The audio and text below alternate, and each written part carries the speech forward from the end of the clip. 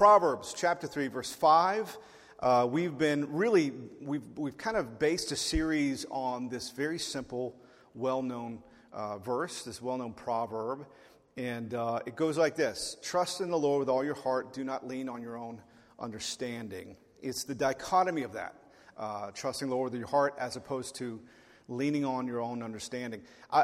We mentioned the first week of the series that a common interpretation of the word heart. And so if we say, hey, we should live out of our hearts, not just out of our heads, the way that we sort of interpret the word heart or the idea of heart oftentimes is feelings, nothing more than feelings. And so we often think of heart as being what you feel, emotions. And so trusting the Lord with all your heart, we kind of associate with trust your gut. And so when I grew up in church as a teenager, I grew up in a style of church that the value, the number one value, was how you felt in terms of God. And so, I'll put it this way: experiences. And so the experience with God. And so feeling the presence of God, feeling the move or the unction of the Holy Spirit. I love that word, unction. And so feeling God, having kind of, we would call them mountaintop experiences with God. And so where God would affect you even emotionally. And so that was a huge value. And so I grew up with that being the centerpiece. And then as time went on, I really started to hunger and crave good, solid theology. And so I started to chase after good, solid theology. And so the pendulum can swing. And so I found myself at a place where it was no longer the top value was an experience. The top value became for me intellectual. And so knowledge became, and even when you get to a place where you start really valuing the intellectual side of religion, you even start looking down your nose at the people chasing the feeling. And so it does come kind of built with or equipped with pride oftentimes, which we'll talk about. But I wasn't as much interested in the emotional experience as I was the intellectual advancement. And so this kind of juxtaposition, the idea of chasing experience and centralizing experience versus chasing intellectualism, centralizing intellectualism, these are two sides of the same coin. And they are not on competing sides. They are actually very much one and the same. In fact, if you go to 1 Corinthians chapter 1, we'll read more of it next week, but there's an interesting comparison where the Apostle Paul talks about the Jewish people who, as he puts it, they chase, they desire, they crave signs. He says the Jewish people, they want signs. In other words, they want experiences. They want manifestation and evidence. And then he compares that. He says the Greeks, they want knowledge or wisdom. They want wisdom. Intellectualism. And he says, so what we do is we preach Christ crucified. And then he goes on to say, when we do that, when we preach Christ crucified, it is a stumbling block for the Jewish people who are craving the experience. Suddenly they get tripped up on the simplicity of Christ, faith in Jesus and Him crucified. They get tripped up. This is a stumbling block. And then he says it is foolishness for those who are craving wisdom, because when we hear the gospel, when we hear the simplicity of Christ, and we're intellectuals, it sounds like foolishness. To simply say it is faith, my hope is built on nothing less than Jesus' blood and righteousness, that is foolishness. Too simple. But these are two extremely common schools of thought.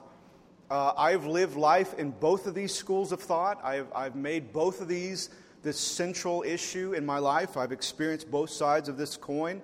And you see this from the beginning. You go back. With the first week, we talked about the fall in Genesis chapter 3. And the Bible describes the temptation of Eve to move towards the tree of knowledge of good and evil like this. When the woman saw that the tree was good for food and that it was a delight to the eyes, those words, those descriptions are experiential and emotional. It's sensational. She saw that that looks delicious. And then it goes on to say, and the tree was also desirable to make one wise.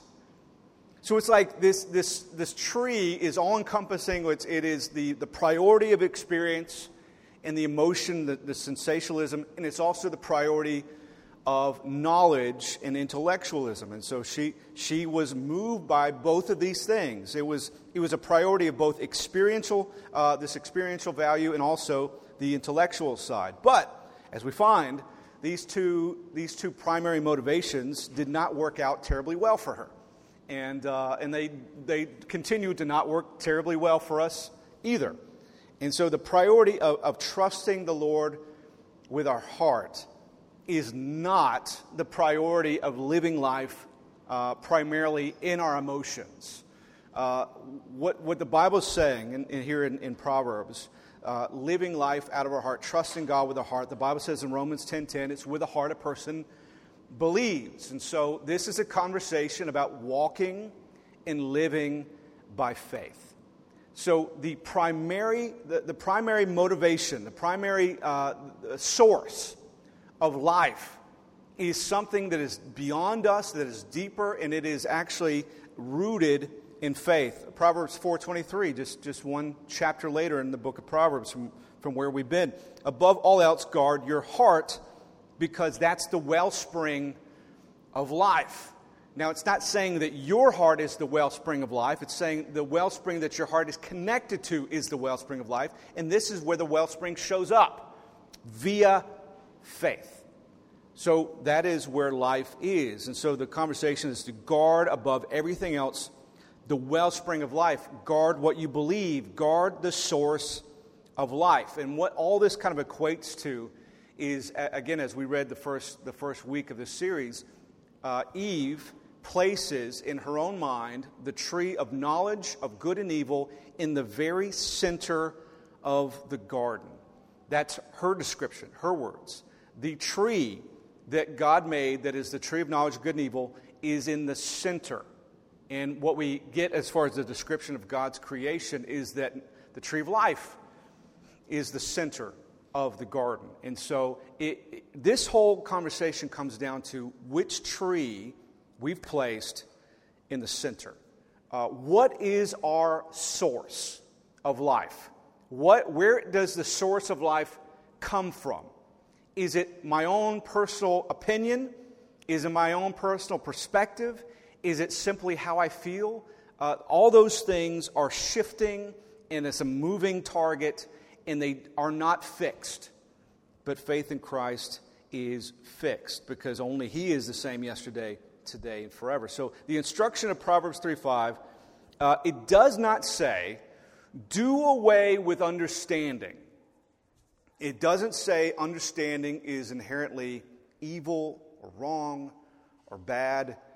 It doesn't say that at all.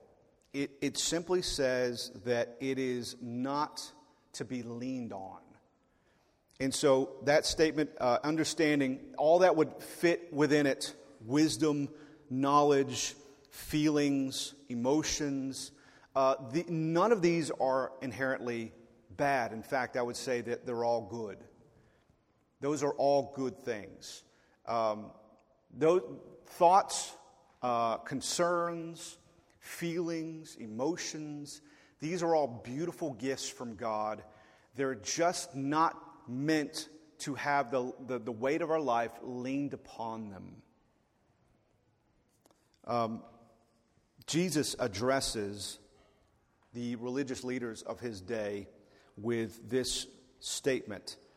And this feels almost contrary to a lot of our church experiences growing up, but including mine.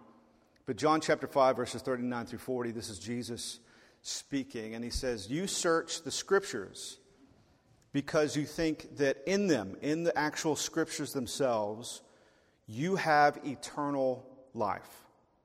But it is these that testify about me, and you are unwilling to come to me so that you will have life.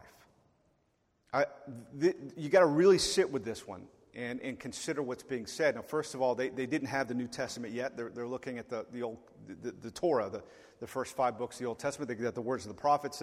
They're reading the Old Testament, and he's saying that you go to them and you're looking at these things as if the intellectual understanding of the words on the page are going to bring you everlasting life.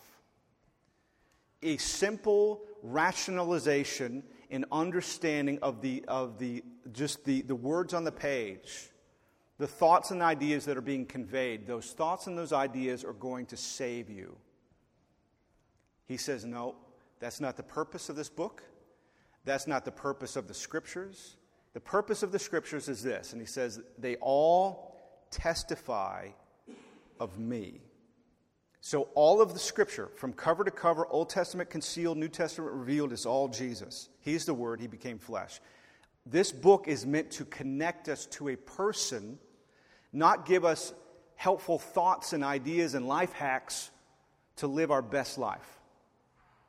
I love this statement. This is from one of my favorite authors, Robert Capon. He said it this way: we are not saved by what Jesus taught. We are not saved by what we understand Jesus to have taught. We are saved by Jesus. Jesus is our salvation, not our opinion of Him. We put all the eggs in the basket of the tiny little box that we call our own personal theology. And we try to make God fit in there. And God's like, I'm not fitting in there.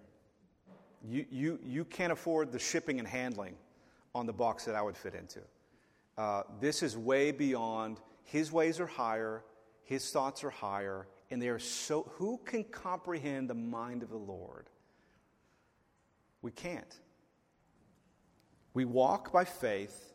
We live by faith because faith is a connection to the person of Jesus Christ. Faith is not an opinion about Jesus. Faith is not a configuration of the right thoughts, actions, and deeds, the correct cocktail that creates a successful Christian. Faith is a direct connect to the living God. That's what faith is. And faith has kind of been reduced to this mental destination. It is not. In fact, we talked about over the last couple of weeks, we talked about with Peter walking on the water. Once he stepped out of the boat, all rationale was out the window. There's no understanding this. You're living in a place where you're simply trusting the relationship.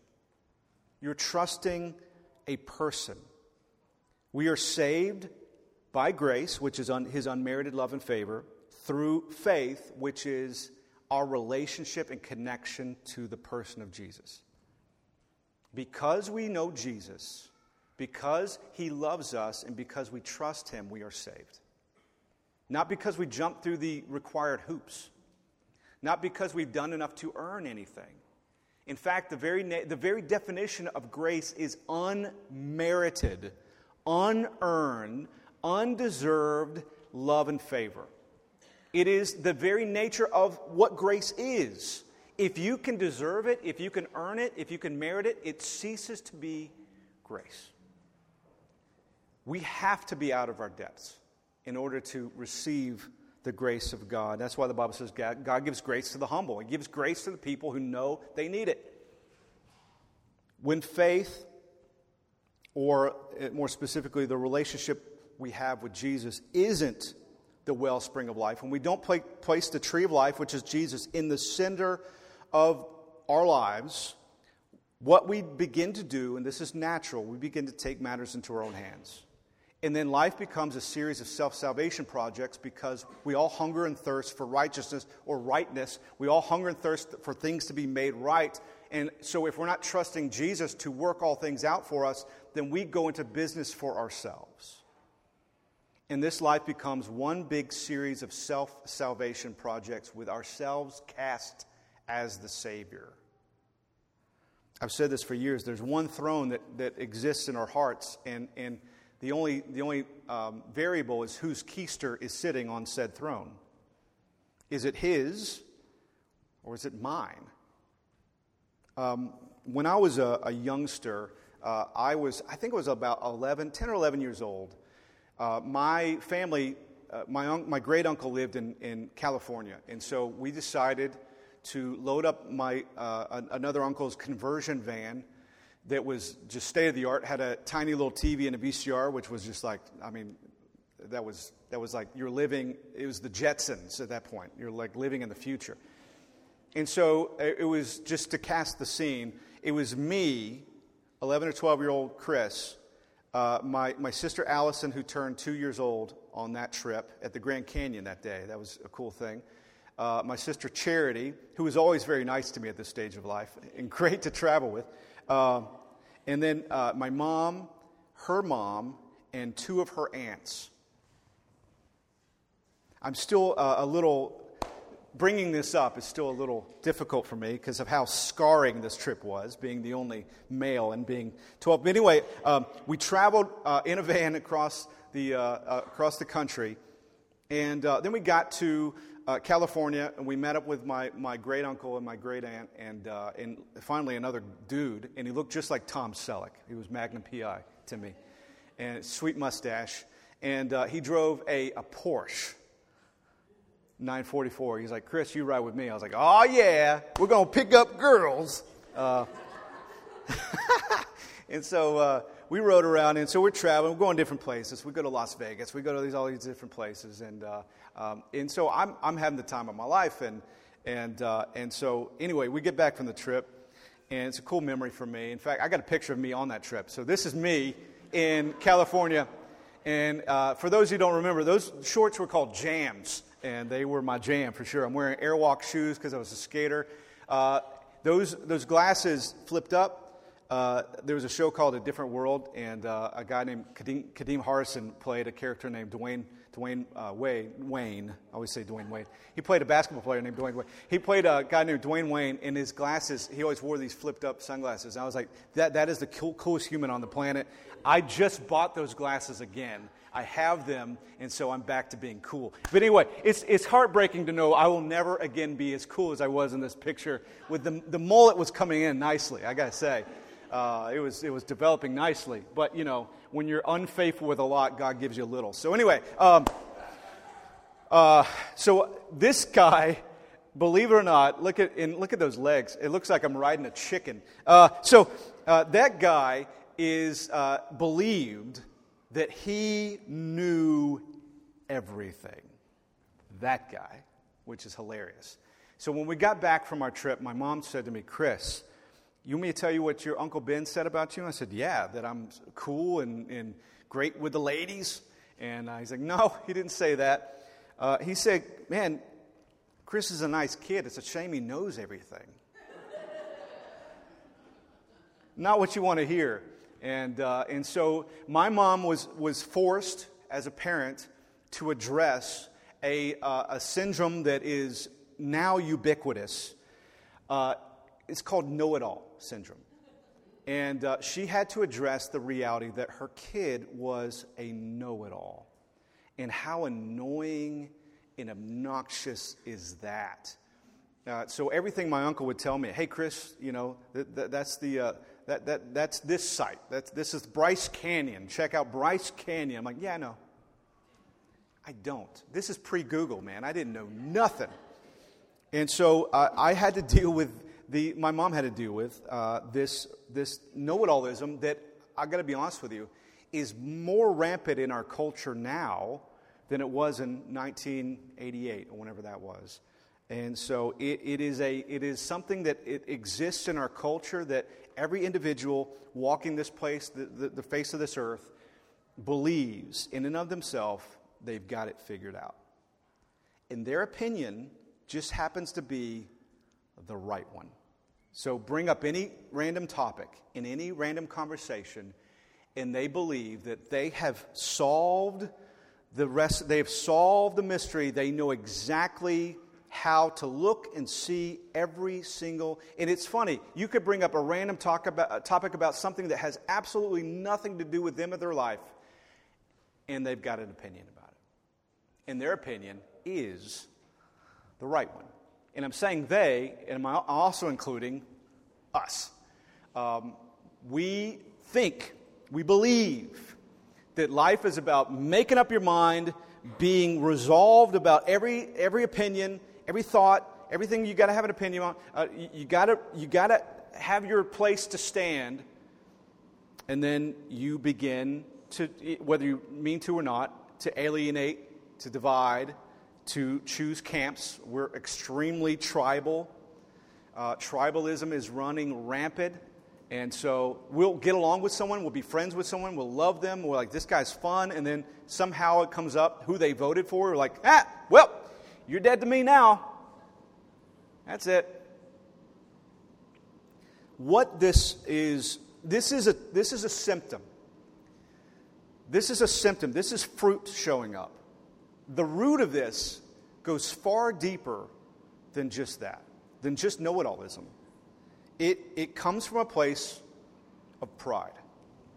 It comes from a place of putting the wrong tree in the middle of the garden, where we think that I, and what I think and what I feel, is the primary source of life. And so what comes from that is the evidence of pride, arrogance, whatever, ego, humanism.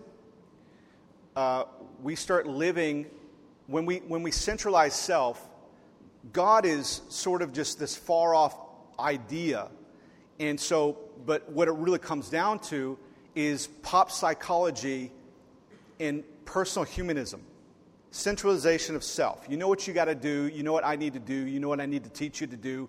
This is the recipe for true life. I'm going to go back to John 5. You think that in these words you have everlasting life. Those are scriptures. Those aren't pop psychology. And we think in pop psychology we have eternal life. Individualism. Self-centered individualism, where I'm the center of the universe, and everyone needs to get on board because I'm the star of this movie. You're all supporting cast.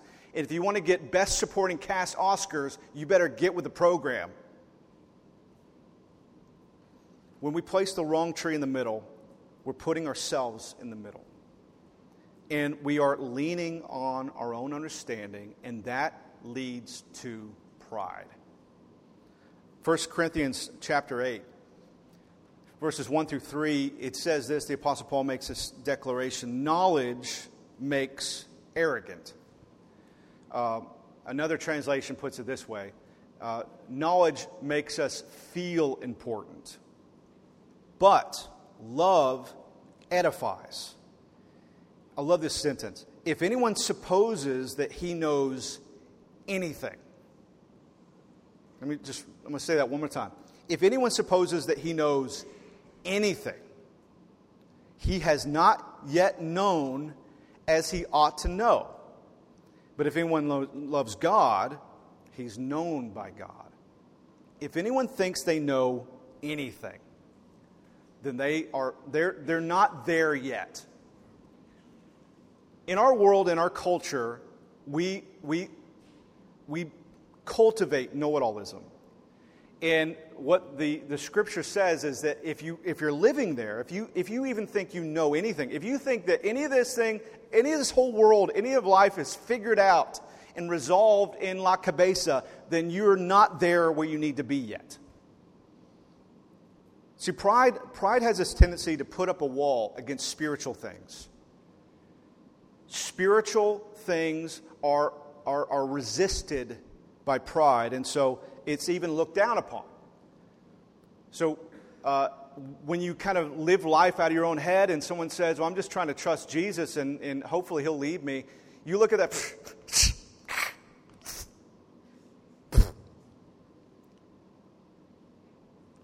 The Bible says that fool in their heart says that there is no God. It's foolish. 1 Corinthians chapter 2, verses 14 through 16. You see a trend. This is know-it-allism was rampant in Corinth. And so you see the Apostle Paul bringing this up quite a bit. He says this: a natural man, one that leaning on their own understanding, does not accept the things of the Spirit of God. for they are foolishness to him. And therefore we cannot understand them, because they are spiritually appraised. But he who is spiritual appraises all things, and yet himself is appraised by no one.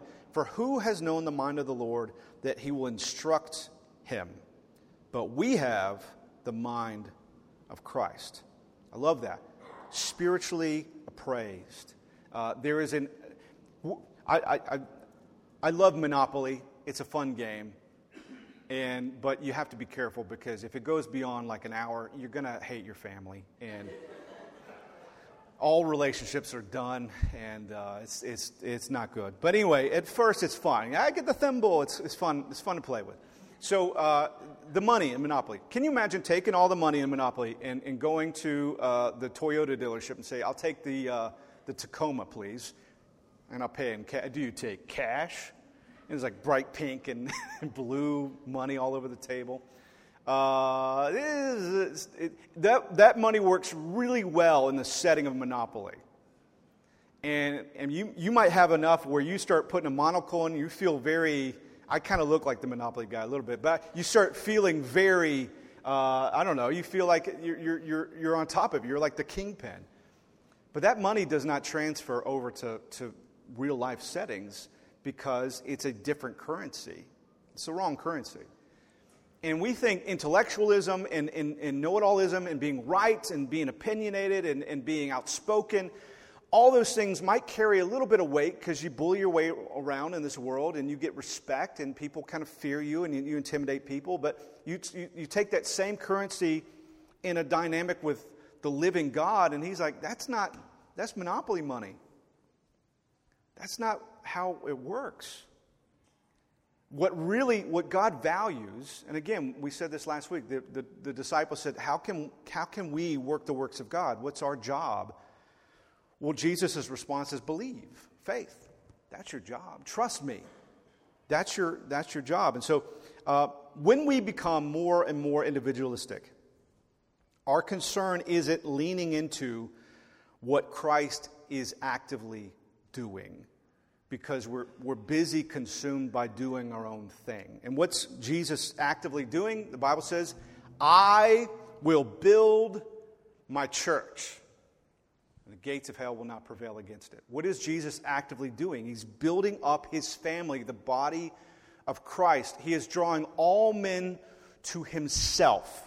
He is the head, we are the body. He is bringing everyone. The Bible says that he sets all the isolated into family. And so he's drawing his people to himself.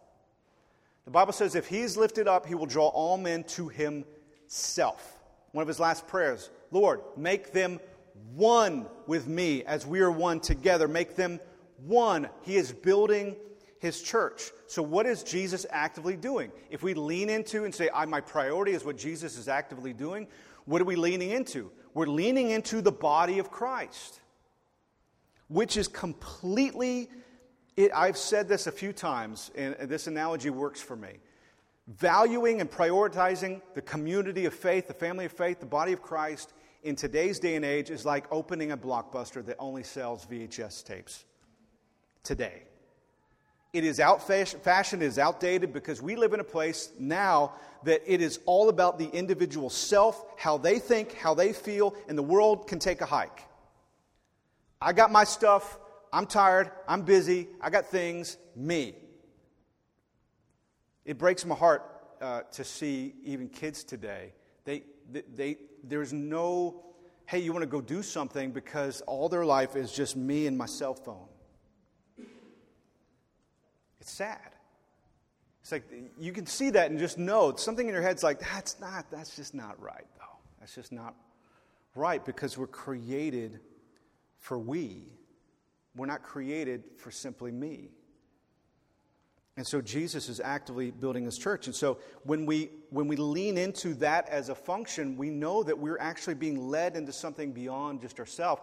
When we prioritize and really live simply individualistic. And so maybe we just keep the friends that accommodate our individualism around as emotional support animals. Is that bad to say? Probably shouldn't have said that, Sonia. Oh, well, I'll go with it. So you just keep them around almost just to kind of satisfy and justify your own individualism, just to be the buddies in the buddy cop movie. But I'm going to live for me, man. This is all about me. I'm going to read one more. Well, I got two more, but this is the main one. Philippians chapter 2. I'm going to read this, and this will show us. I mean, this really clues us into what this life's about, and it's beautiful. It's well written, obviously. But Philippians chapter 2. I'll go verses 1 through 11. If there's any encouragement in Christ, if there's any consolation of love, if there's any fellowship of the Spirit, if there's any affection and compassion, make my joy complete by being of the same mind, maintaining the same love, united in spirit, intent on one purpose. Do nothing from selfishness or empty conceit. That's pride. Do nothing from selfishness or empty conceit, but with humility of mind, regard one another as more important than yourselves. Do not merely look out for your own personal interests, but also the interests of others. Have this attitude in yourselves, which is also in Christ, who, although he existed in the form of God, did not regard equality with God a thing to be grasped, but instead he emptied himself out, taking the form of a bondservant and becoming made in the likeness of men. Being found in the appearance of a man, he humbled himself by becoming obedient to the point of death, even death on a cross. For this reason, also, God highly exalted him. So what's the pathway of being exalted, glorified? Humbling yourself to death. And bestowed upon him the name which is above every name, so that the name of Jesus, every knee shall bow, of those who are in heaven, on earth, and under the earth, and every tongue will confess that Jesus Christ is Lord, to the glory of the Father, our God. This is the most countercultural, backwards, upside-down approach to life that I can find. And you read it off the page, you're like, man, that sounds like a bunch. If you do that, you are an alien. You are a weirdo. You ever seen documentaries of salmon that swim back upstream, and you're like, what are you doing? And bears are grabbing them and stuff, and you're like, guys, come on, man, just be happy where you are. Nope, got to go back upstream. It's like, why? This is weird. But then you find out the Bible says believers are meant to be weird. The word that the Bible uses, peculiar. That guy's peculiar. I've heard that a few times, which tells me I'm living for Jesus. There's a statement here. Paul says, I want you to be of one mind. And again, definitions matter. We think one mind. What does that mean? On the same page in terms of opinion. You realize that Paul is ministering to people that he knows nothing of their journey. He's a Jewish Pharisee, primarily given to the pastoring and discipleship and evangelism to Gentiles who know there's no relating. This is apples and oranges. This is further than that. This is apples and orangutans. This could not be further. It makes no sense. Paul is not the right candidate to talk to these guys because we got to relate, man. We got to go on the same page. Being of the same mind, we just read it in 1 Corinthians chapter 2. We have the mind of Christ. The same mind is not me making up my mind. The same mind is we have the mind of Christ. We have the commonality of Jesus. And it goes on to say, we have the same Spirit. This is the Spirit that saves us. We're part of the same body. Now, we may see things differently. The elbow has a very different perspective than the back of the knee. They see things differently, but they're part of the same body. They're united. We're the body. He is the head. He is the common ground. I'll go one step further. The Bible says that the perfect bond of unity is love. The very description of who God is. The mind, it doesn't have to agree on everything. Our minds don't have to agree on everything. In fact, Romans 12 says, don't conform. Don't just go along to get along. You don't have to fit in. Fitting in is not the point. You belong. It's understanding that we all have the mind of Christ. The Spirit of God is our source. The wellspring of life is the Holy Spirit, is God Himself, which informs and inspires and guides every aspect of our life. Knowledge puffs up and makes an individual feel important, but love builds others up. Now, you can walk around, and the Bible says, you will be known by your fruit. And it is not difficult to see the fruit on the branches of our lives. In fact, I'll say this, more than anyone judging us, this is a great way to self-diagnose. Where is my trust? Where am I leaning? This will tell you, without anyone getting confrontational, getting in your space, without anyone sitting you down for some sort of conference, an intervention. This is a great way just to, hey, where am I at? It is, are we living to just puff ourselves up, or are we committed to the endeavor, the priority of building others up? I think one of the greatest things that we could be for another human being on planet Earth in this day and age is consistent. One of the greatest gifts we can give anybody is consistency. In 7 days, you will see my face. In 7 more days, you will see my face. And 7 days after that, you will see my face. And if you're not going to see my face, I'll let you know ahead of time. But then you're going to see it the next 7 days. Life's got enough moving targets where what if we just adjust our traffic patterns around the idea of we're in this together? It's a value system that is not fashionable. It's not common, but my God, is it beautiful. The Spirit of God is the source. It's the wellspring of our life, which is what's meant to be the source that guides us, that controls us. His love controls us. Faith expresses itself through love.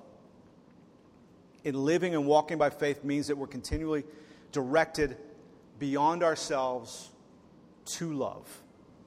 That's the fruit that shows up on the tree. The priority of the perfect bond of unity is the physical indication that we're living and walking by faith. The perfect bond of unity is love. It is a physical manifestation, representation of making the main thing the main thing. Do nothing from selfishness or empty conceit, but with humility of mind. And I'll end here. Humility of mind. Regard one another as more important than yourselves. The process of moving outside of self into a place of prioritizing others. It is a process of being humbled in our own minds. And what that means is, again, understanding, knowledge, emotions are beautiful. But emotions and feelings are notorious liars. If we build our life on our feelings, we're gonna fall. There's got to be a more substantial source and directive in our lives, and that is Jesus Himself. Proverbs 11:2. When pride comes, then comes disgrace. But with humility comes actual, true, real life wisdom. This idea of trusting the Lord with all our hearts and not leaning on our own understanding is not anti-wisdom or anti-knowledge. It is pro-true wisdom, true knowledge that comes through the source of the person of God and not through the opinions of people tweeting. We're building our life on something that is eternal, that is spiritually appraised, that is the currency of heaven, that lasts forever. The Bible says that these are shadows, the substance belongs to Christ. It is building our lives on something that lasts forever.